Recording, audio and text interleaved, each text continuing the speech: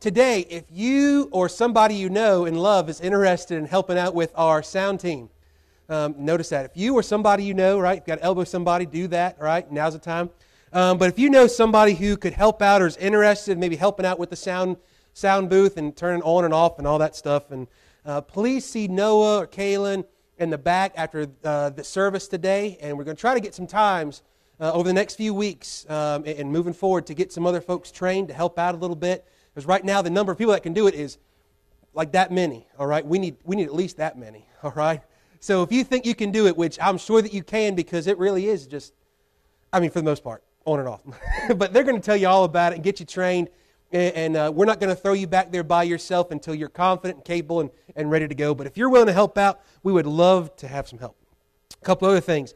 This evening, all right, 6:30, we're going to be having our Bible questions and answers night. Now, we've had several who had turned them in already, and so I've got questions ready and lined up for tonight. But if you've got questions, drop them in one of these right here. Anytime, by the way, and I'll hold on to them, and we'll have another night where we do this, and I want to try to answer as many as I can get to tonight. So if you've got a Bible question tonight, or if you don't know what the Bible questions are that are going to be there tonight, you should probably come, and you just might learn something. You might get something answered, but be praying for that the Lord would use it, and I'm looking forward to doing some more of that stuff. Then this coming Friday, as you guys know and have known and should know by now, that it is going to be our first annual fabulous Family Fall Fling Ding and Chili Cook-Off, where we're going to have fun till we're... There we go, all right. Hey, but we got some things I'm excited about. We've got some door prizes. We've got a prize for the winner of our pumpkin pie eating contest. We've got a prize for the hottest chili and, not the coldest chili, but, the best chili, right? We're not doing prizes with cold. If you bring cold chili, you don't win nothing, right? We're sending you back home, right? But come ready to eat. And by the way, if you don't like chili, bring something else, right? Or if you do like chili, bring something else anyways. Bring dessert, side dish, whatever you want to bring, all right? It's just a good time to come and to gather, fellowship. That's what this is about. We want to get together, enjoy one another's company.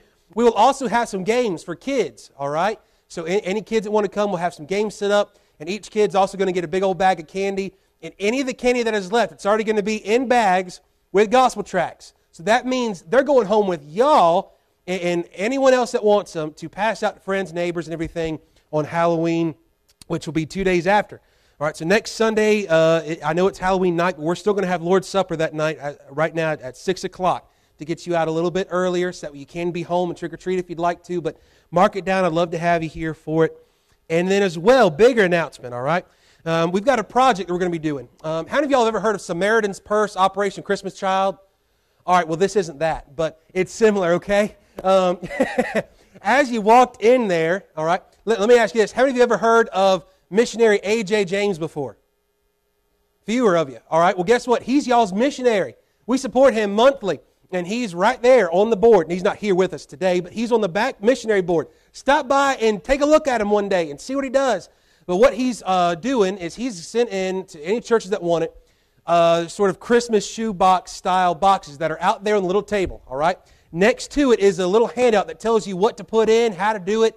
But we got 75 of them, all right? And you've got until, I don't know, it's on the thing. So it's I think the last Sunday in November, all right?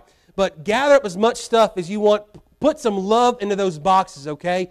And if you want to take one today and do it and do another, however many you want to do, we got 75 of them.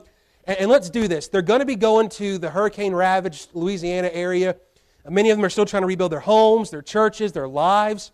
So please, we want to be a blessing to them, and he's going to take it down directly. But I'm thankful for things like Operation Christmas Child. But for this, we get to support our personal missionary who's going to be supporting, and we know exactly where it's going, and we get to put a lot more stuff and love into these boxes in some ways. So I hope you can participate and help out with that. But anyways, I'm going to quit flapping my yap. I'm thankful to be here in church. If you're a visitor for the first time or first time in a long time, if you want to, you can slip up your hand. We got some guys in the back who'll get you a visitor card.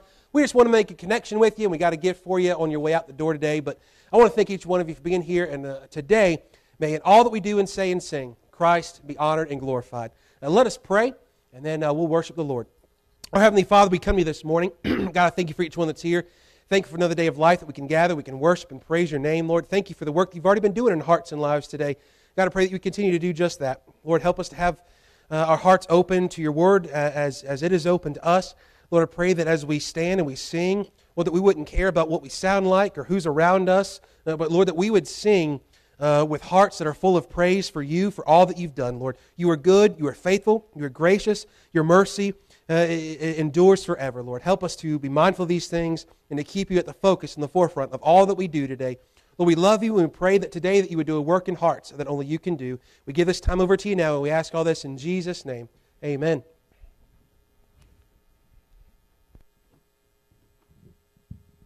I guess before we start, get into the worship part of our service when we sing, nobody announced who was going to bring the roll-aids or the Prevacid or whatever, the chili cook-off. So we didn't put that on the list.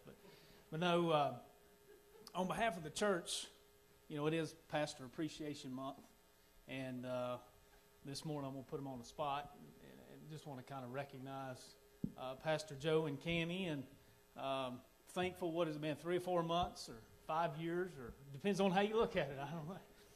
The most impressive thing about Pastor Joe and Cammie, in my opinion, at this point, is he hadn't ran yet.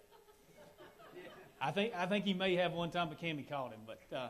But no, I really appreciate Pastor Joe and Cammie and what they're trying to do here and accomplish here. And I truly believe that the Lord called them here, and the Lord placed them here in our lives. So on behalf of the church, we just got a card here with maybe something you can head down that cookie, cake, and ice cream aisle at Food Line. Everybody give them a hand.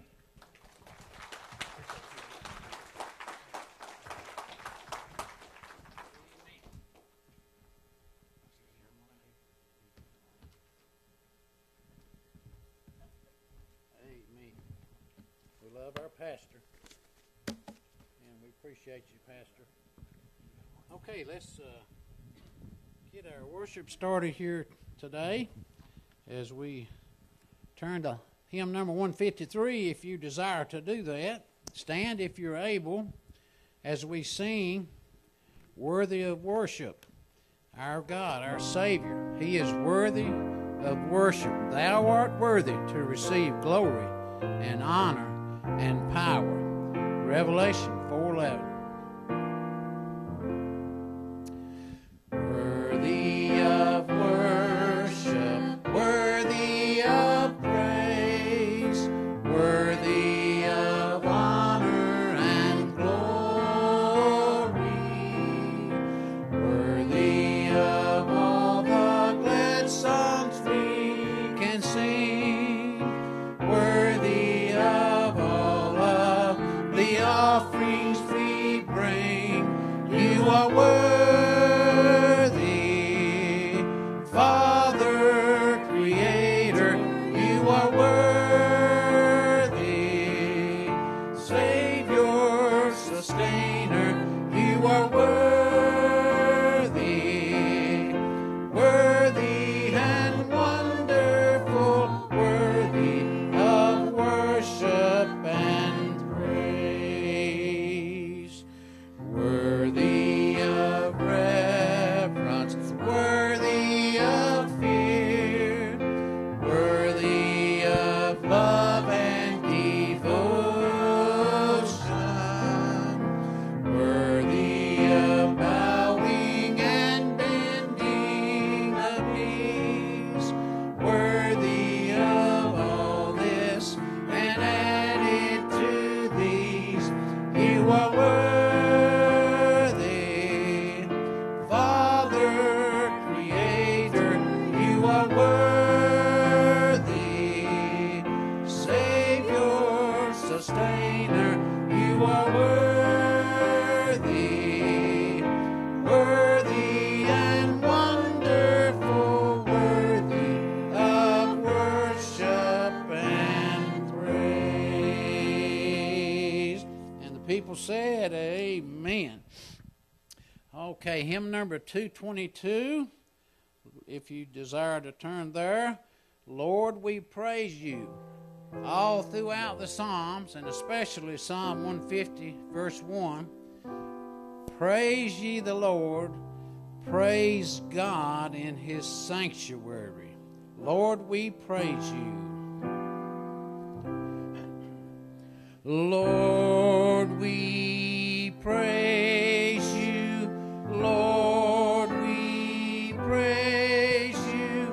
Lord, we praise you. We praise you, Lord. Lord, we love you. Lord, we love you. Lord, we love you. We love you, Lord. Lord, we thank you. Lord, we thank you. Lord, we thank you. We thank you, Lord. Amen. First Chronicles 16:34 says, "Give thanks unto the Lord, for he is good." Our next hymnal is "God is Good." Hymn number 193, if you prefer to turn there. God is so good.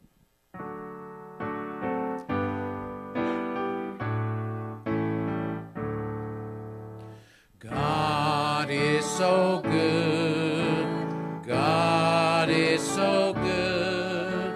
God is so good. He's so good to me.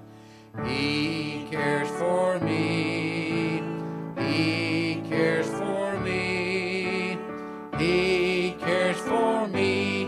He's so good to me. He loves me so. He loves me so. He loves me so. He's so good to me. Amen. You may be seated after you turn around and wave, and make sure you catch somebody maybe that's a visitor. And I'm waving at everybody. I hadn't missed anybody, right? Okay. Thank y'all so much. Please be seated. Now we have a special music and song by the pastor's wife, Miss Cammie Bryant.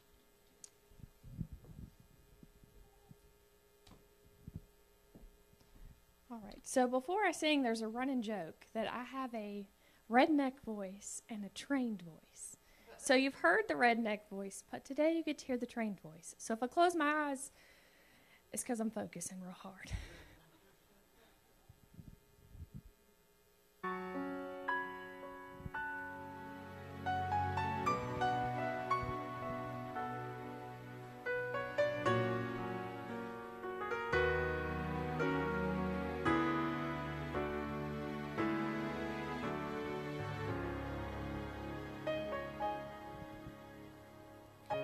His heart was broken, mine was mended. He became sin, now I am clean. The cross he carried bore my burden. The nails that held him set me free. His life for mine, his life for mine. How could it ever be that he would die, God's Son would die to save a wretch like me? What a love divine! He gave his life for mine. His scars of suffering brought me healing. He spilled his blood to fill my soul. His crown of thorns made me royalty.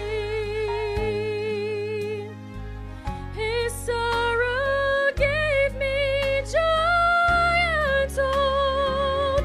His life for mine, his life for mine.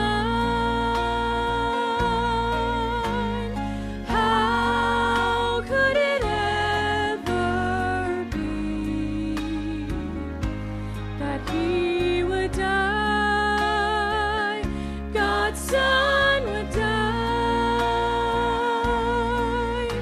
to save a wretch like me.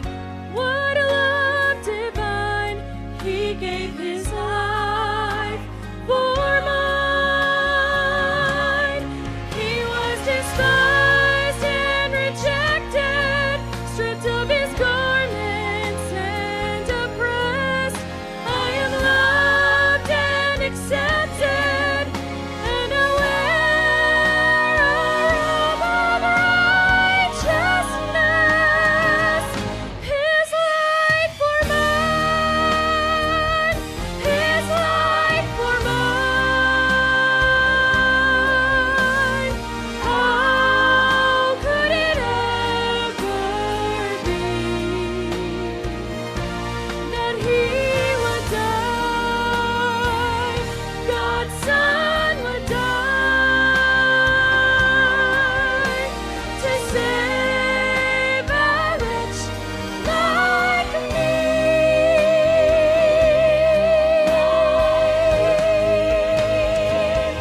What a love divine! He gave His life for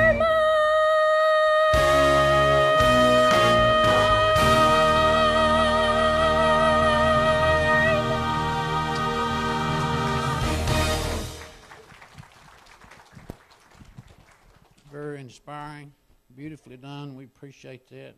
Praise the Lord for a song like that. Amen. Amen.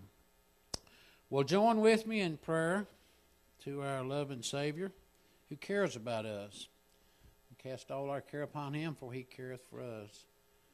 And ask Him to meet with us and accept our worship here today to the one that is worthy. Let's pray. Dear Heavenly Father, we thank you, Lord, for this time we can come to you. Thank you for the music. Thank you for the songs. Thank you, Lord, for your presence in our midst here today.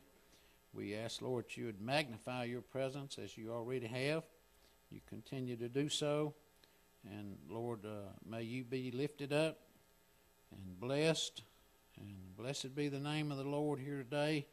Lord, that you'd receive all praise, honor, and glory. Touch hearts. Encourage that one that needs encouragement. Lord, convict us all of wrong things in our lives. Convict us of sin. And Lord, help us to be more like you. Help us to love like you and live like you want us to, Lord. And help us to be obedient in all things and be a light to a dark world and to a lost world. We love you. We ask, Lord, your blessings on the pastor and his message. We pray, Lord, that you'd give him power, Lord, as he preaches your powerful word. And, Lord, give him liberty, freedom, and clarity of thought and speech as he proclaims your wonderful word. And may everything accomplished here today, and much, we pray that much would be accomplished, be for your honor and your glory. And we praise you, Lord, for everything that you are, and most of all that you're holy. And we praise you for your holiness. In Jesus' name, we ask and pray all things. Amen. Okay, as we continue in singing, you can stand if you're able. And we're going to sing hymn number 636, if you choose to turn there. I Must Tell Jesus.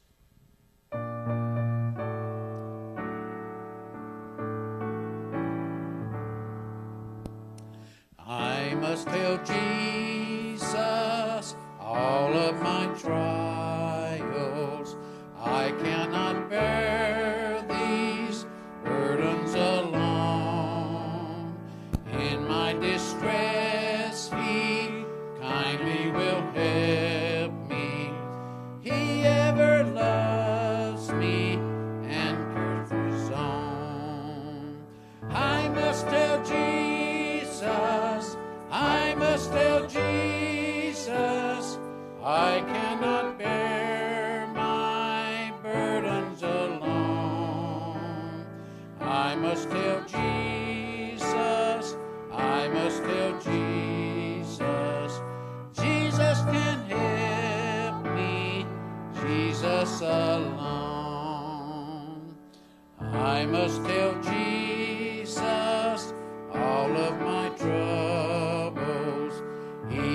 a kind, compassionate friend.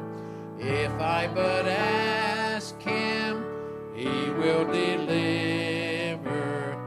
Make of my troubles quickly an end. I must have Jesus. I must have Jesus. I cannot bear my burdens alone. I must have Jesus. I must have Jesus. Jesus can help me. Jesus alone. Amen. You may be seated. Thank you.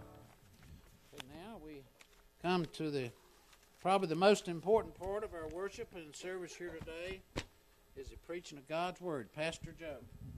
Just make him feel welcome and loved. Pastor Joe. Appreciate your part. Well, we appreciate y'all appreciating us. Amen.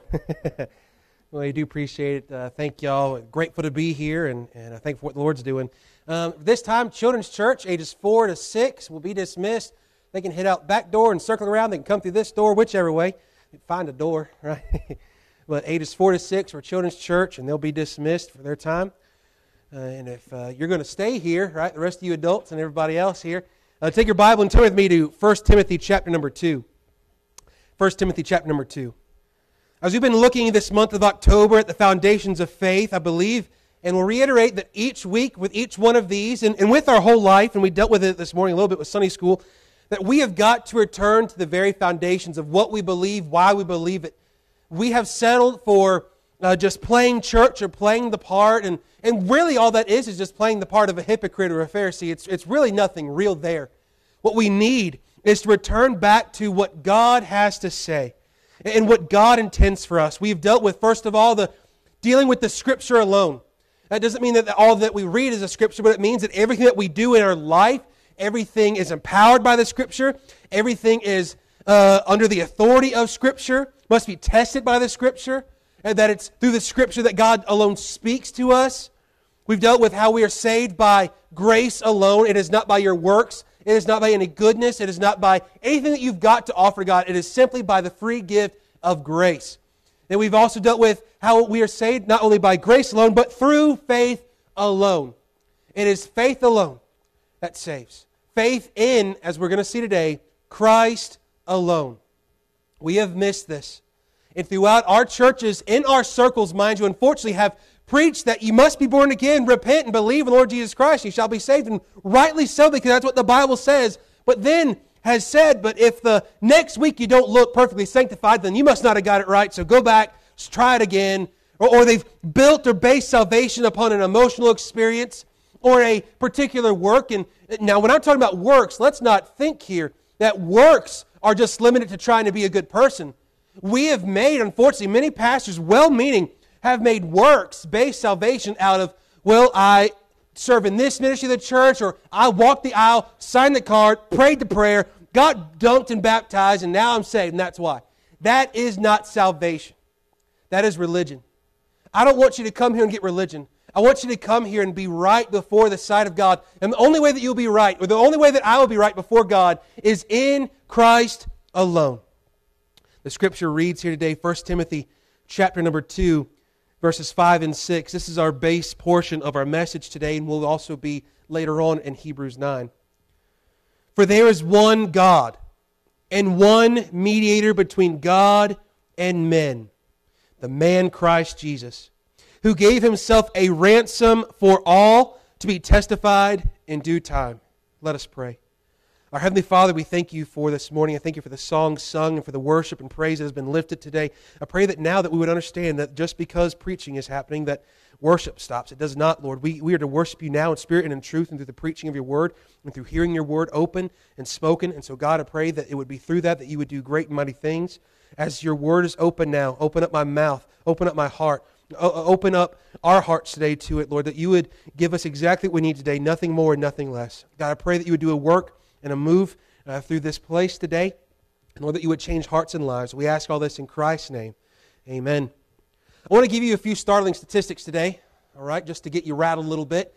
I want you to know that studies are showing now in 2021 that every 10 out of 10 people are going to die. Did you know that? Startling statistics. There's nobody getting out of here alive, right? And this is the most recent of studies. You should have seen what it used to be. It used to be 100 out of 100, right? Now it's down to 10 out of 10. 100% of souls are going to stand before the Lord. And when they stand before the Lord, if they have to give an account as to why they should enter into the gates of heaven or walk the streets of gold, if they were to ask and to give an answer, most people would give an answer that looks like, well, I trusted Jesus when I was, such age, or I went to church, or I was a member of so-and-so. And I love the ones that say, I'm saved because I'm a member of such and such church, and I ask them the pastor's name when they can't think of the pastor's name. If you're a member of a church and don't know who the pastor is, or don't know what's happening at the church because you're not being a part of the church, you're either, one, just a lousy member, or you're not even a part of the global membership of the body of Christ. You don't actually know the Lord. You say you do. And we get some things twisted, mixed up, and we've got all sorts of answers, all sorts of things, but the only answer that we have that will get us into heaven is nothing that we can come up with.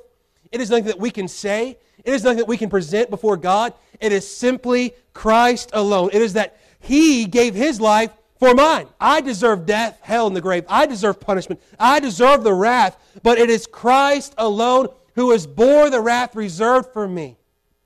Now all we know is grace.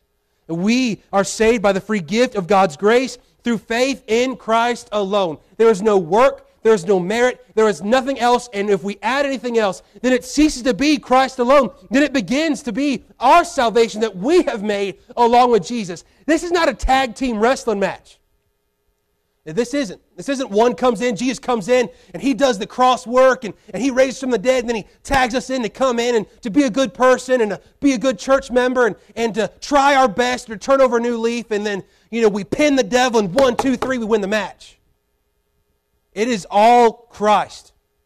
He's the champion. He's the superstar. He's the one who fought in our place. Today, as we come to this, I want you to understand and to make it perfectly as clear as possible that if you are saved today, it is through Jesus alone. His work, His faithfulness, His goodness, His righteousness, you contribute nothing except for your sinful baggage and dirty, wretched heart. He gives us everything else. It is through the work of Christ that not only saves you, but sanctifies you. And it is through Christ alone that one day we will enter into heaven's gates and see Him upon the throne where He rules over all things because He alone has authority and power and deserves to rule because He alone is God.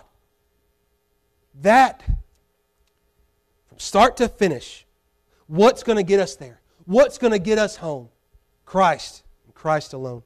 First of all, we're going to look at three things today in each of these passages of Scripture we're going to look at. We're going to look at the man, the mediator, and the message. First of all, in this passage, 1 Timothy chapter number 2, the man. For there is one God and one mediator between God and men, the man Christ Jesus. I know that the man Christ Jesus, smack dab in the middle of that, or towards the end of that verse, and in between verses 5 and 6, right there in the middle. But we have to understand who Christ is. And we've said it before, and we'll say it 1,000 more times. If you have a wrong view of who Jesus is or who God is, everything else will be wrong in the way you live your life, the way you view the Scripture, the way you view the world. We need not only a biblical worldview today, but we need a Christ-focused, Christ-centered worldview. Not just for the way that we live our life outside of the church, but it's time that we care more about what Jesus cares about inside the church than what sister so-and-so or brother so-and-so really thinks or feels because they've been there X amount of years and give X amount of money. It is about Jesus. And the moment the church stops being about Jesus, it's no longer a church. And I would say that what we've got is a whole lot of folks who care more about what others think or care more even, and y'all ready for this, buckle up, it's okay, you'll get through it, what bylaws and constitutions say more than what Jesus says. What is going to get you into heaven is not constitution, bylaws, or what you think, feel, act, or love, or what you've given. It is going to be what Jesus has said, what Jesus has done, and what Jesus has accomplished on our behalf. It's Christ and Christ alone.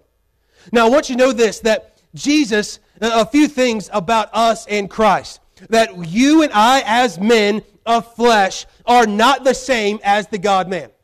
Now, he put on the same flesh that you and I got, but without a sin nature and without the ability to sin, but was tempted like we are, who suffered and faced physical pain and faced loneliness and emotions that you and I face. He knows how to suffer. If anyone knows how to suffer, it is the suffering servant, the Lord Jesus Christ, who has come to the flesh.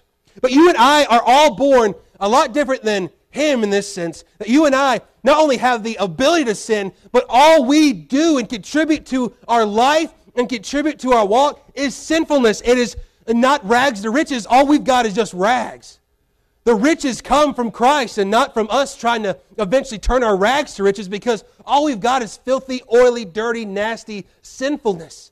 It's Christ who changes your heart. It's Christ who changes your mind and your hands and where your feet go and what your mouth says. It is Christ who does these things. I want you to turn with me briefly over to Colossians chapter number 1.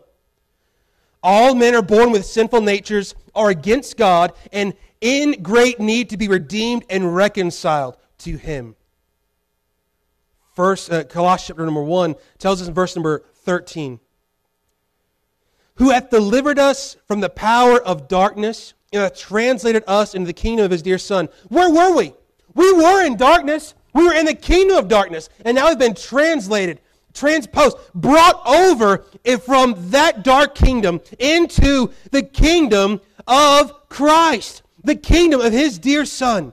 In verse 14, notice this, in whom we have redemption through His blood, even the forgiveness of sins. Nowhere in Scripture do we find where it says, in whom we have redemption or salvation through your good works, through church membership, through being baptized, through praying a sinner's prayer. But we only find it in the blood of Jesus.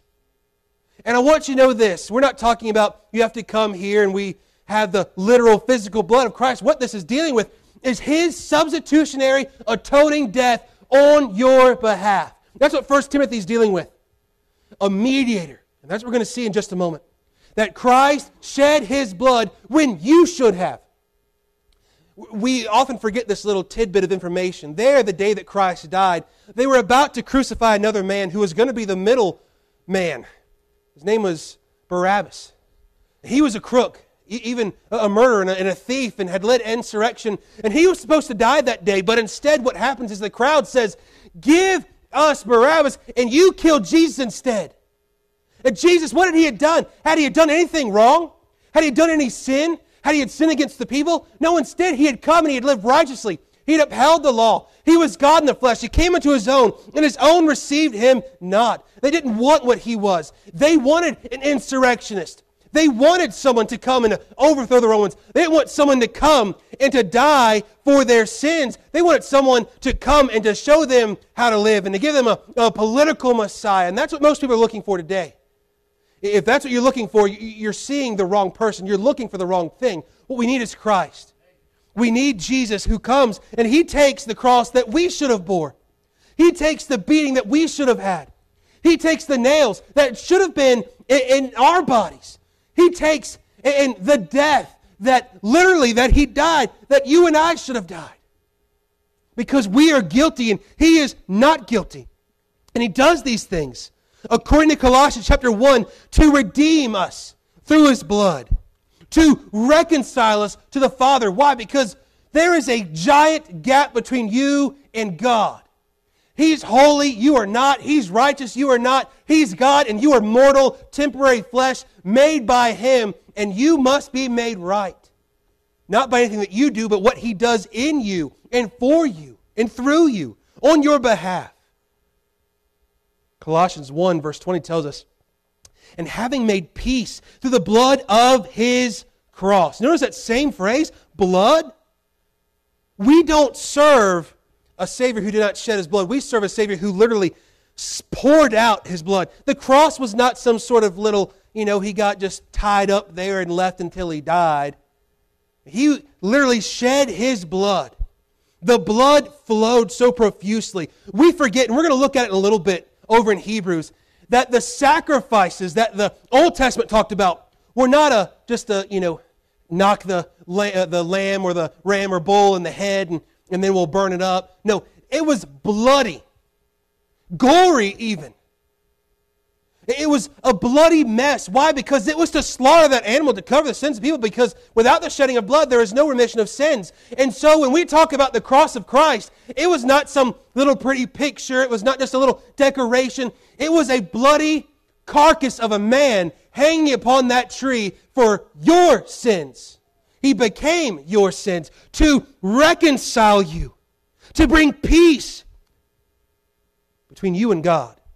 By Him to reconcile all things unto Himself. By Him I say, whether there be things in earth or things in heaven. And you that were sometime alienated and enemies in your mind by wicked works, yet now hath He reconciled. Jesus is the great reconciler. And we need, as we're about to see, a mediator.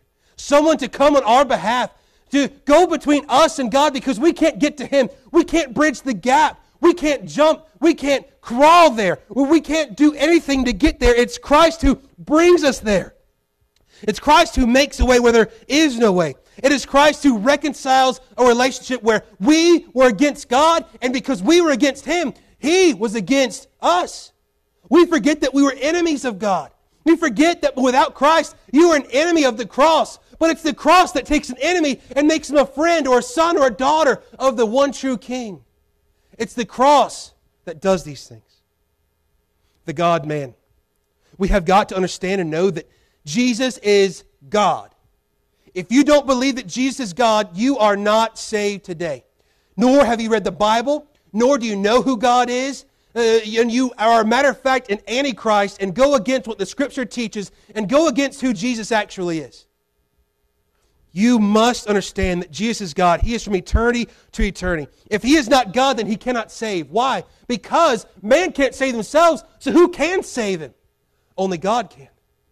And therefore, if Jesus is not God, and by the way, He wasn't born just a man and then became God or had a spark of God. He always has been God.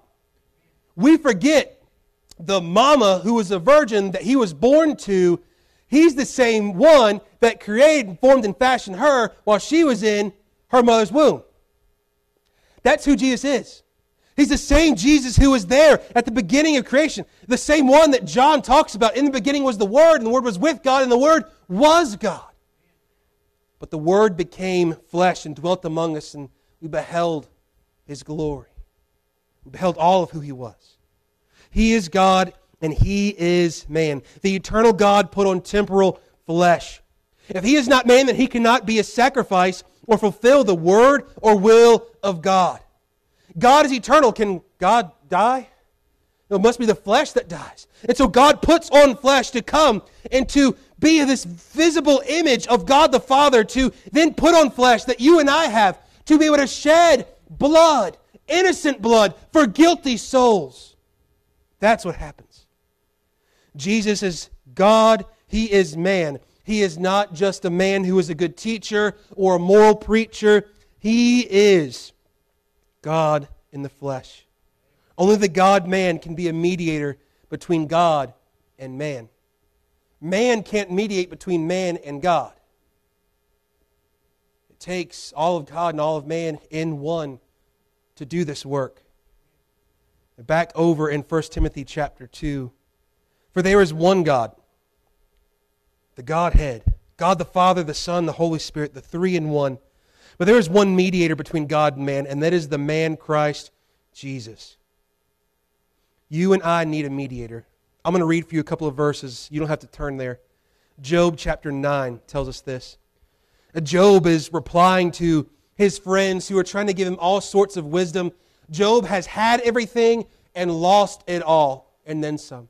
He feels as if he's done no wrong. He has no specific sin. He can go back and say, well, that's the cause of the whole problem. That's the whole issue of everything. And by the way, most of us can boil probably most of our problems down to sin, disobedience, lack of faith, lack of trust in the Lord. Job here, he's looking like a pretty clean slate here, but here's what he has to say. Job chapter 9, his reply in verse number 32. He's talking about God, and he says, for He is not a man as I am, that I should answer him, and we should come together in judgment. Neither is there any daysman betwixt us that might lay his hand upon us both. Job here is begging for a mediator. He says, if only I had someone who could put his hand on God and put his hand on me. Someone who could come on my behalf and talk to God for me and find out these wrongs and to make them right. If only I had someone who could come and give me exactly what God is saying and bring it to me so that I might know and understand. If only I had a daysman betwixt us, between us, to bring us together. What is that? It is the mediator between God and men, the man Christ Jesus. A mediator is one who brings two parties together in an act of reconciliation and restoration. And mind you this, Jesus told every believer that we have the office and the ministry to be reconcilers and restorers. You and I are called to not only be reconciled to God, but to reconcile men to men and to call people to repentance and faith so that they might be reconciled man to God. That they might know God and be reconciled and have peace with God and to know Him, to trust Him. This mediator acts, as it were, for Job, as he is crying out for, and as you and I, if we understand our sinfulness, must as well cry out for and anticipate and hope for, is that we need a go-between. We need the man in the middle. Because we are so far from God and can't get to Him in our sinfulness and our unholiness, being dead in sins and trespasses. So where can we go? And God, being so holy and so righteous and so just and so pure and so perfect and so high and lofty above all of His creation, how can we get there?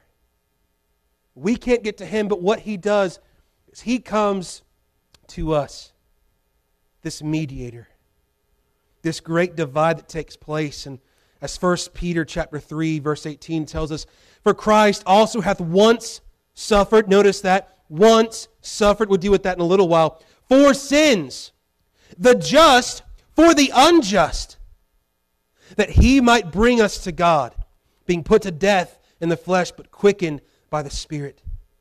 It is Christ who is the just one, God who is the just one, dying, taking the place of the unjust, the innocent being declared guilty. What happens to Christ on the cross is that He becomes guilty who was not guilty, because you and I were. Our guilt is laid upon Him. Yet most of us would settle for just, I like the Jesus at Christmas, and I like the Jesus at Easter, and I like the Jesus who gives me things, and I like the Jesus I can pray to. We forget that same Jesus is the one that died because of you. Not just for you, but because of you. More so, we see the sinless mediator becomes sin so that sinners can have access to a holy God. I want to give you 5 things at what happens at the cross of our mediator. Our mediator, Jesus Christ, the God-man at the cross. Number 1, Jesus reaches back, securing the salvation of every Old Testament saint who were saved by grace through faith. There was no one in the Old Testament that was saved because they did good works or kept the works of the law, but rather they were saved by grace through faith and anticipating and trusting in one day the Savior would come, that promised seed, that promised Savior, and He has come. And Jesus on the cross as the mediator brings them all and says, I'm the one that you were trusting in. I'm the one that was promised. I'm the one that's fulfilled these things. I'm the one that you trusted in. I'm the one that has saved you. Jesus also reaches forward to save and forgive the future sins of all those who will one day trust in Him alone. That's you and I. He reaches in the past. He reaches to the future. And that all those who trust in Him, whether past, present, or future, are saved by the same way. By grace alone, through faith alone, in the object, the person of Jesus Christ, the God-man alone. There is nothing more, nothing less that you can add. It is through what He has done, our mediator.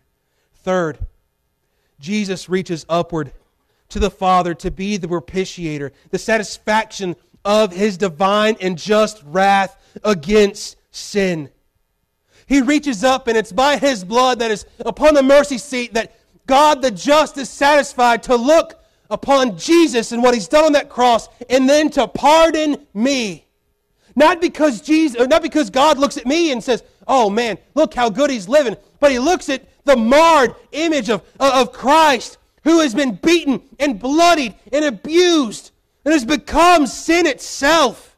And he says, because my Son and His work, and in whom I am well pleased and satisfied, you can go free, the one who is guilty. Today, He says the same thing to you. You can go free. Fourth, Jesus reaches downward to pull sinful man to the presence of God through His perfect and substitutionary sacrifice.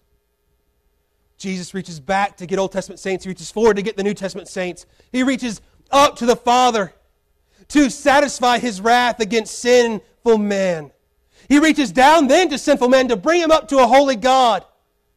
And who's there in the middle? Who's the days in betwixt the two? Who's the mediator? The man Christ Jesus. Not the law, not your works, not church, but it is Christ and Christ alone. Lastly, this one was added this morning. Jesus then reaches outward to all who will come by faith. Today, Jesus is not just reaching back and forward and up and down, but He's reaching out to you today, to all those who hear this word preached, to all those who not only need salvation, but need help with their discouragement, or their depression, or their hearts, or their sin, or their walk with Him. He's reaching outward to you today, to all those who would come to trust Him, all those who would come by faith. And mind you this, dear saint, you don't just come to God by faith to be saved, but you come to God daily by faith to walk in, to trust Him, and to know Him, and to be free of sin, and to battle this spiritual walk. It is continuously, daily, intentionally, and purposefully going to Christ as He reaches up and He reaches down and He reaches backwards and He reaches forwards and He reaches outwards to you.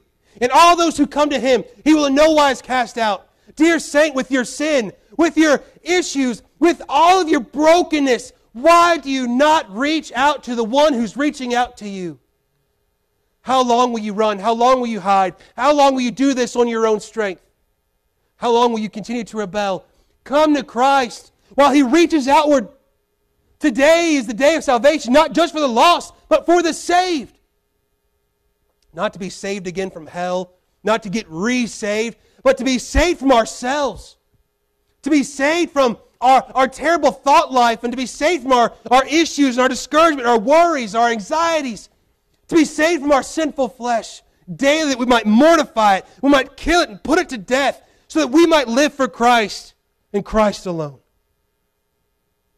We see that because Jesus has done all this, that your life is and must be focused on Jesus. If you and I, each individual, were to focus on Christ, then you know what wouldn't matter anymore? Color of carpet, what happened in the business meeting, or what didn't happen, who's teaching this or who's leading that, who's up here singing and what they're wearing. If Christ is my focus and Christ is why I'm here, then Christ is all I need, and Christ is all that matters. And Christ is the only one that gets the glory out of it, not anyone else. But guess what? I can't do that for you. No one else can either. You either trust and look to Christ, or you're going to look to something else. But right now, in your spiritual heart, in your life, you are looking to something or to someone. You must look to Christ and Christ alone and live. The message of this, that there is one God, one mediator, who gave Himself a ransom for all. The message of the cross is, first of all, it's inclusive. It means all those who do come by faith in Christ may enter in and be saved. That's you today. For whosoever shall call upon the name of the Lord shall be saved. For God so loved the world that whosoever believeth in Him should not perish but have everlasting life. Jesus didn't come for the religious. He didn't come for the righteous, because there are none. He came that the sinner might come to Him. That the sinner might be reconciled to God through His work, through His cross, through His blood. But the message of this is also exclusive. While all may come, not all will. Only those who trust in Christ will be redeemed. There is only one God. There's only one mediator. You say, well, I don't find where Jesus said that. This must be made up. Oh, Jesus made it perfectly clear. He looked to His disciples and He said, I am the way, the truth, and the life. And no man comes to the Father except through me. Jesus does not say, well, you can get there through me, and as long as you're sincere in your walk or your religion or your faith or whatever you're trusting in. No, He is the object of faith. Because I want you to know you're not just saved by faith alone, but it's in Christ alone. You can have your faith in church. You can have faith in your baptism. You can have faith in the thousands of false gods that are out there today and still die in your sins and in all of your sincerity. You must be born again and look to Christ. Because He says it. He says, all who come, come. I won't cast you out. I'll give you rest for the weary. But He says, unless you come through me, you're not going. Today I would ask you, person, lady, man, sir, whatever you think you are today, whatever you're acting like today, you might have been in church all your life. You might have said, I know God, and I do my best and all that stuff, but let me ask you, have you been born again? Have you truly trusted Christ and Him alone? Is there anything added to your salvation? Or is it just Jesus? Because I want you to know it will be nothing else. And it will be a very hot and fiery hell sliding off a church pew. He is the way, the truth, and the life. Now turn with me to Hebrews 9. I say all of that by introduction to get to Hebrews. The man, the mediator, and the message of Hebrews. If you can have a favorite book of the Bible, for me it just might be Hebrews, and you say you're not supposed to have favorites. Well, I do, so suck it up. Hebrews 9, many would say, don't read the whole chapter, but I'm going to, and I want you to understand why. It says, verse number 1, and let's really look at these words. And I want you, if you have a pen, it's okay to mark up your Bible. I want you to underline every time that you see the word blood, Christ, Him, Himself. I want you to see this. Then verily the first covenant had also ordinances of divine service and a worldly sanctuary. For there was a tabernacle made, the first, wherein was a candlestick and the table and the shewbread, which is called the sanctuary. And after the second veil, the tabernacle which is called the holiest of all, which had the golden censer and the ark of the covenant overlaid round about with gold, wherein was the golden pot that had manna, and Aaron's rod that had budded, and the tables of the covenant. And over the cherubims of glory shadowing the mercy seat, of which we cannot now speak particularly. Now when these things were thus ordained, the priest went always into the first tabernacle, accomplishing the service of God. But into the second went the high priest, alone, once every year, not without blood, which he offered for himself, and for the heirs of the people. The Holy Ghost, this signifying that the way into the holiest of all was not yet made manifest, while as the first tabernacle was yet standing, which was a figure for the time then present, in which were offered both gifts and sacrifices that could not make him that did the service perfect, as pertaining to the conscience, which stood only in meats and drinks and divers washings and carnal ordinances imposed on them until the time of Reformation. Now here's where it gets real good. But Christ, being come and high priest of good things to come, by a greater and more perfect tabernacle, not made with hands, that is to say, not of this building, neither by the blood of goats and calves, but by His own blood He entered in once, not every year, once, into the holy place, having obtained eternal redemption for us. For if the blood of bulls and goats and the ashes of an heifer sprinkling the unclean sanctifieth to the purifying of the flesh, how much more shall the blood of Christ, who through the eternal Spirit of offered Himself without spot to God, purge your conscience from dead works to serve the living God? And for this cause He is the mediator of the New Testament, that by means of death for the redemption of the transgressions that were under the first testament, they which are called might receive the promise of eternal inheritance. For where a testament is, there must also of necessity be the death of the testator. For a testament is a force after men are dead. Otherwise it is of no strength at all while the testator liveth. Whereupon neither the first testament was dedicated without blood. For when Moses had spoken every precept to all the people according to the law, he took the blood of calves and of goats and water, with water and scarlet wool and hyssop, and sprinkled both the book and all the people, saying, This is the blood of the testament which God hath enjoined unto you. Moreover, he sprinkled with blood both the tabernacle and all the vessels of the ministry. And almost all things are by the law purged with blood. And without shedding of blood is no remission. It was therefore necessary that the pattern of things in the heavens should be purified with these, but the heavenly things themselves with better sacrifices than these. For Christ is not entered into the holy places made with hands, which are the figures of the true, but into heaven itself, now to appear in the presence of God for us. Nor yet that he should offer himself often, as a high priest entereth into the holy place every year with blood for others, or blood of others. For then must he often have suffered since the foundation of the world. But now once in the end of the world hath he appeared to put away sin by the sacrifice of himself. And as it is appointed unto men once to die, but after this the judgment. So Christ was once offered to bear the sins of many, and unto them that look for him shall he appear the second time without sin unto salvation.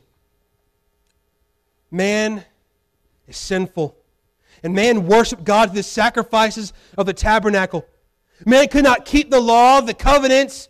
He couldn't be perfect before the sight of God. He needs a mediator to go on their behalf. Israel had priests, and the high priest who would sacrifice on behalf of the people every year on the Day of Atonement. You couldn't just go in all willy-nilly on your own. As a matter of fact, only the high priest could enter into the Holy of Holies. And guess what? They tied a rope around him in case he struck dead from the presence of God. We don't take the presence of God near serious enough, nor do we take the blood that was shed for us near serious enough. You and I could barely, not even get into the tabernacle property, let alone into the holies, let alone into the Holy of Holies. But now, through Christ, we have boldness and can enter in, not because of what we've done, but because of what has been done on our behalf for us. The mediator on the Day of Atonement. Israel's mediator was the high priest.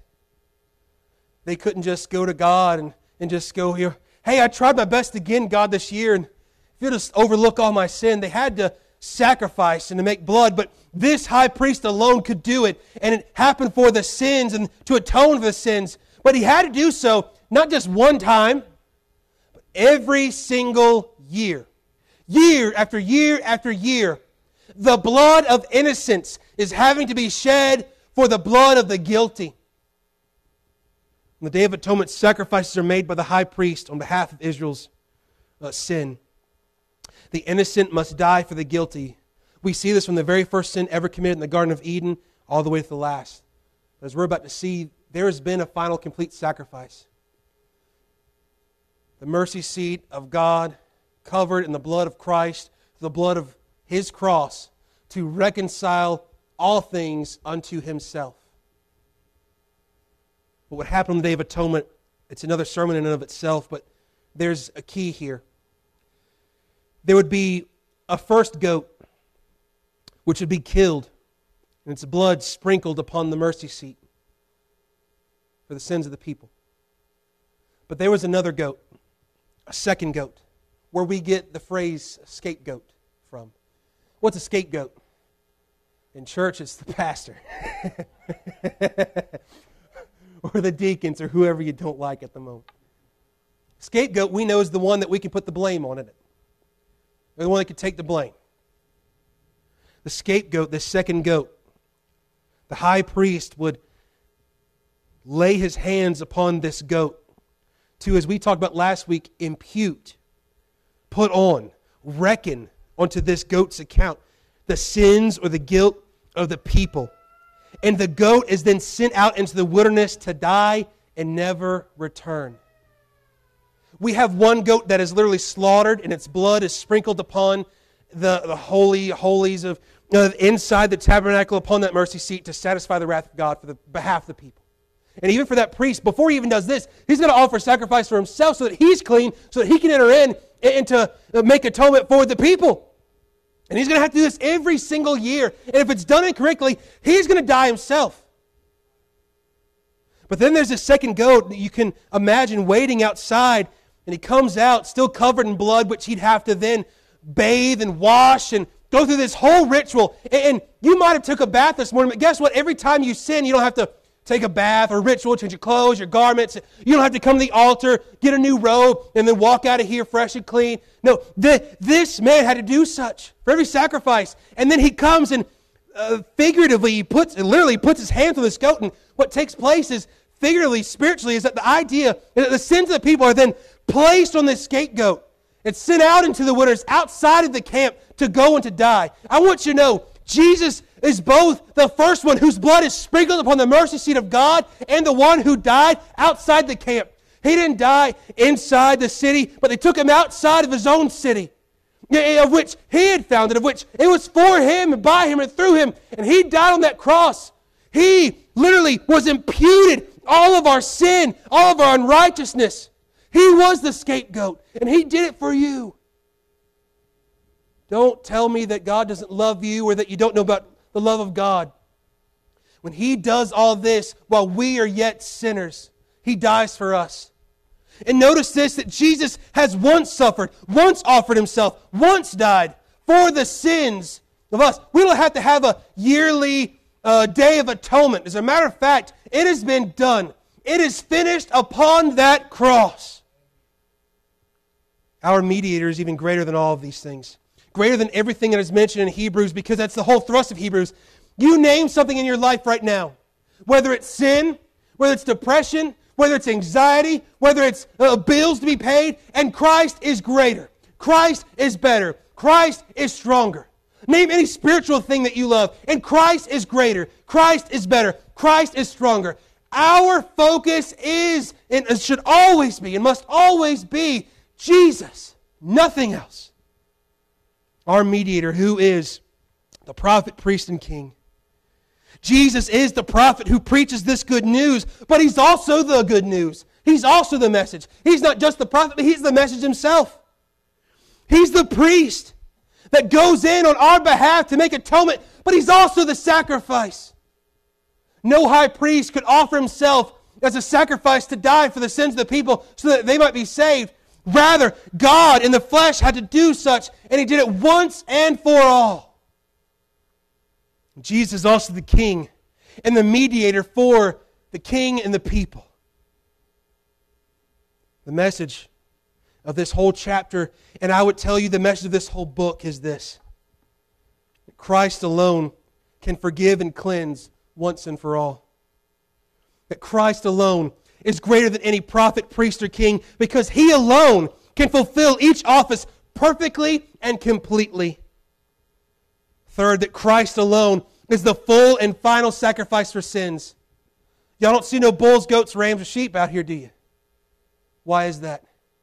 Because the Lamb of God has already been slain and risen, and now he reigns, worthy to be the one to judge and open the book and to unleash wrath one day upon this world who has rejected him, that he might one day make all things right for all those who put their trust in him through his precious blood.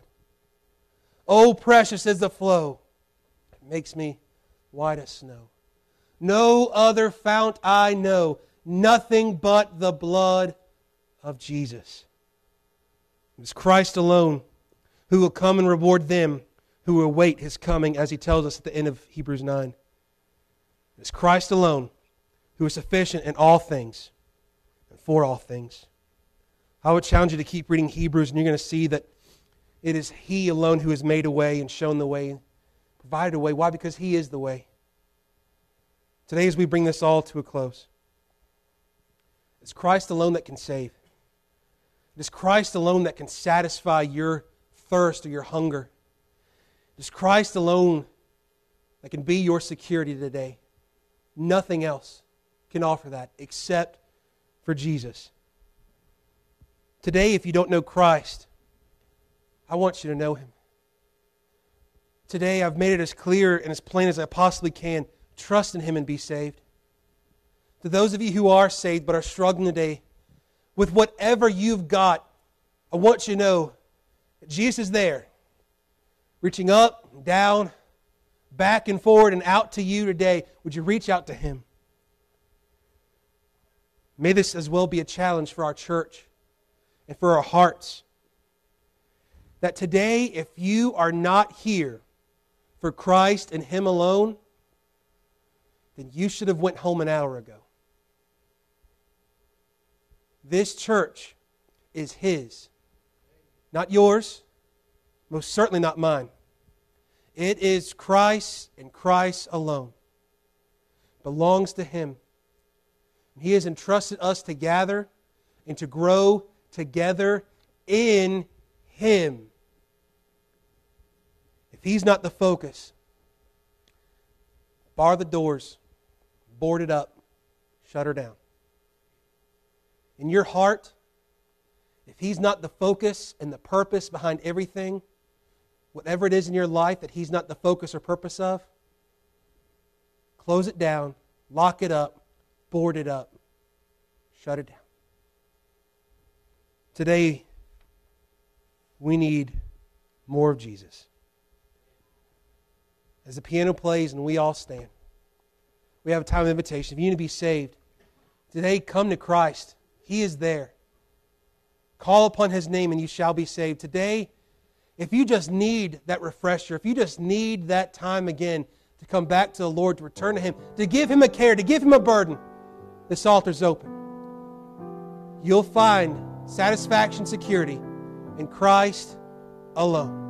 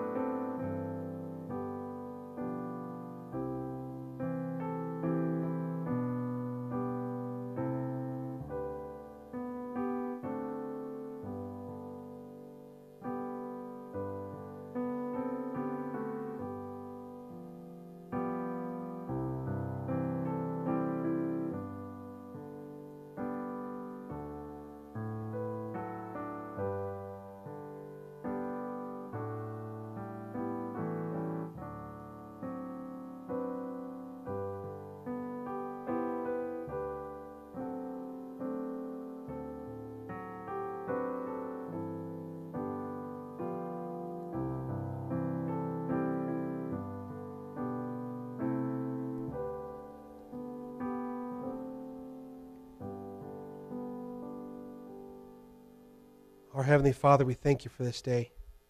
I thank You for every soul that's here today, and God, that You would do a work in us. Lord, that we would not leave this building without knowing You, without laying that burden at Your feet, Lord. You alone can take our hearts, fix them, encourage us, and strengthen us. And Lord, it's Your work. Lord, this is Your church. These are Your people. And God, I pray that You would strengthen them and help them.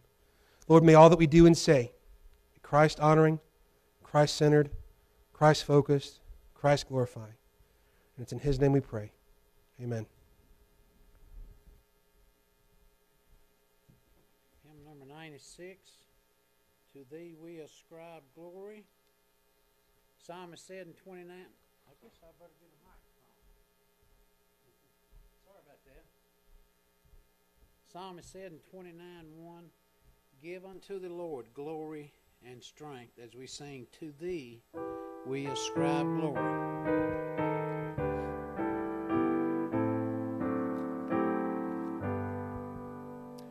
To Thee we ascribe glory, to Thee we ascribe honor, to Thee we ascribe power and majesty.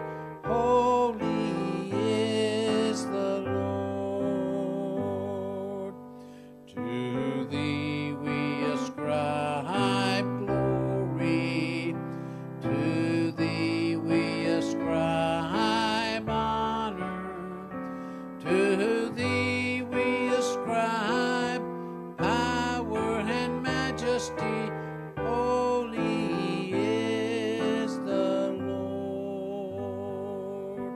Amen. You're dismissed.